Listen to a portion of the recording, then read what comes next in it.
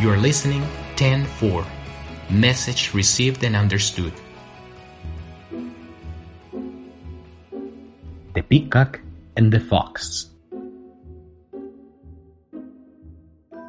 Once upon a time, there was a peacock who was showing off through the forest, thinking how beautiful his plumage was, stretching and contracting it with great pride. He was spinning, and at the end, he was spreading his magnificent plumage. He shifted from one place to another where he believed would be most impressive to any spectator. Suddenly, he was so delighted with his own impersonation that he didn't notice that there was a cliff and fell off from it. After recovering from the shock and shaking himself a bit, he realized that his plumage was intact, and so was he, and felt happiness and relief. He had been very lucky. Now he would just have to get out of there. But how? He asked to himself. It seemed that it will be difficult, and besides, if he was not careful enough, he could damage his beautiful plumage, of which he was so proud. So he decided to swallow his pride a bit and ask for help. Someone would surely come by and listen to him. A fox passed by who heard him and yelled at him. "Peacock, are you okay?" The peacock responded immediately. "Yes, I feel fine, but I wish someone would be so kind to come here for me and take me out. You, for sure, are very strong. Please help me." I understand," said the fox and continued. "From what I see, there are quite a few stones, and if you do it carefully, you will be able to climb up without problems. Have you already tried it?" The peacock replied. "Sure it is, but I am afraid of spoiling my beautiful plumage. You know, I'm very proud of it. I have cared for it for so many years that the least I want is to cause it any damage." "Oh, I get it," said the fox and continued. "I can't go down there, but I will do something for you. I just tied this rope to a tree. It is very firm. Hold on to it, climb up and get out of there. It will be easier for you to climb.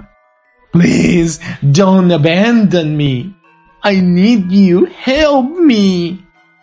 The peacock begged her in a plaintive voice, and the fox replied, "I'm doing it. That's why I threw the rope at you." But the peacock insisted impatiently.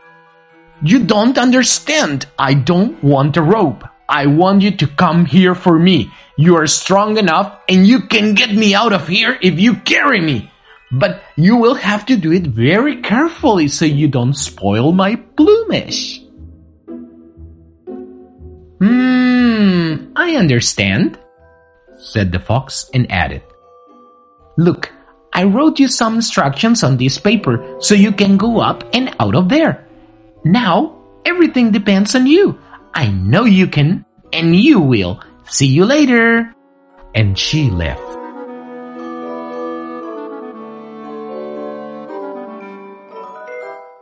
Drops of awareness. If a person has a problem and you can help him, do so, but according to your capabilities. If the person imposes conditions on you to help him, then he does not want you to help him.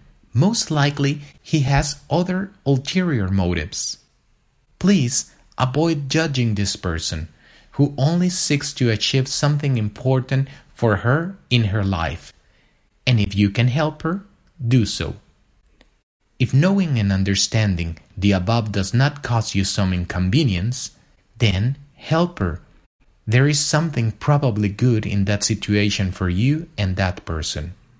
If you think that this damages your self-esteem or it's inconvenient for you, then assertively indicate that you cannot help. A straight no can be very helpful for you and for the other person. If you want to help, but you still notice something weird, you can indicate how much you can or want to be of help. It will be something positive for both people.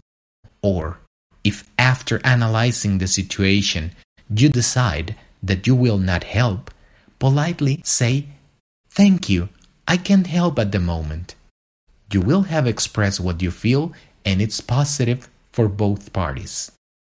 Every interaction with someone carries with it secrets and wonderful memories of life for you. Each person is valuable. Treat each one with love, and you will see how life returns each loving action in multiple ways.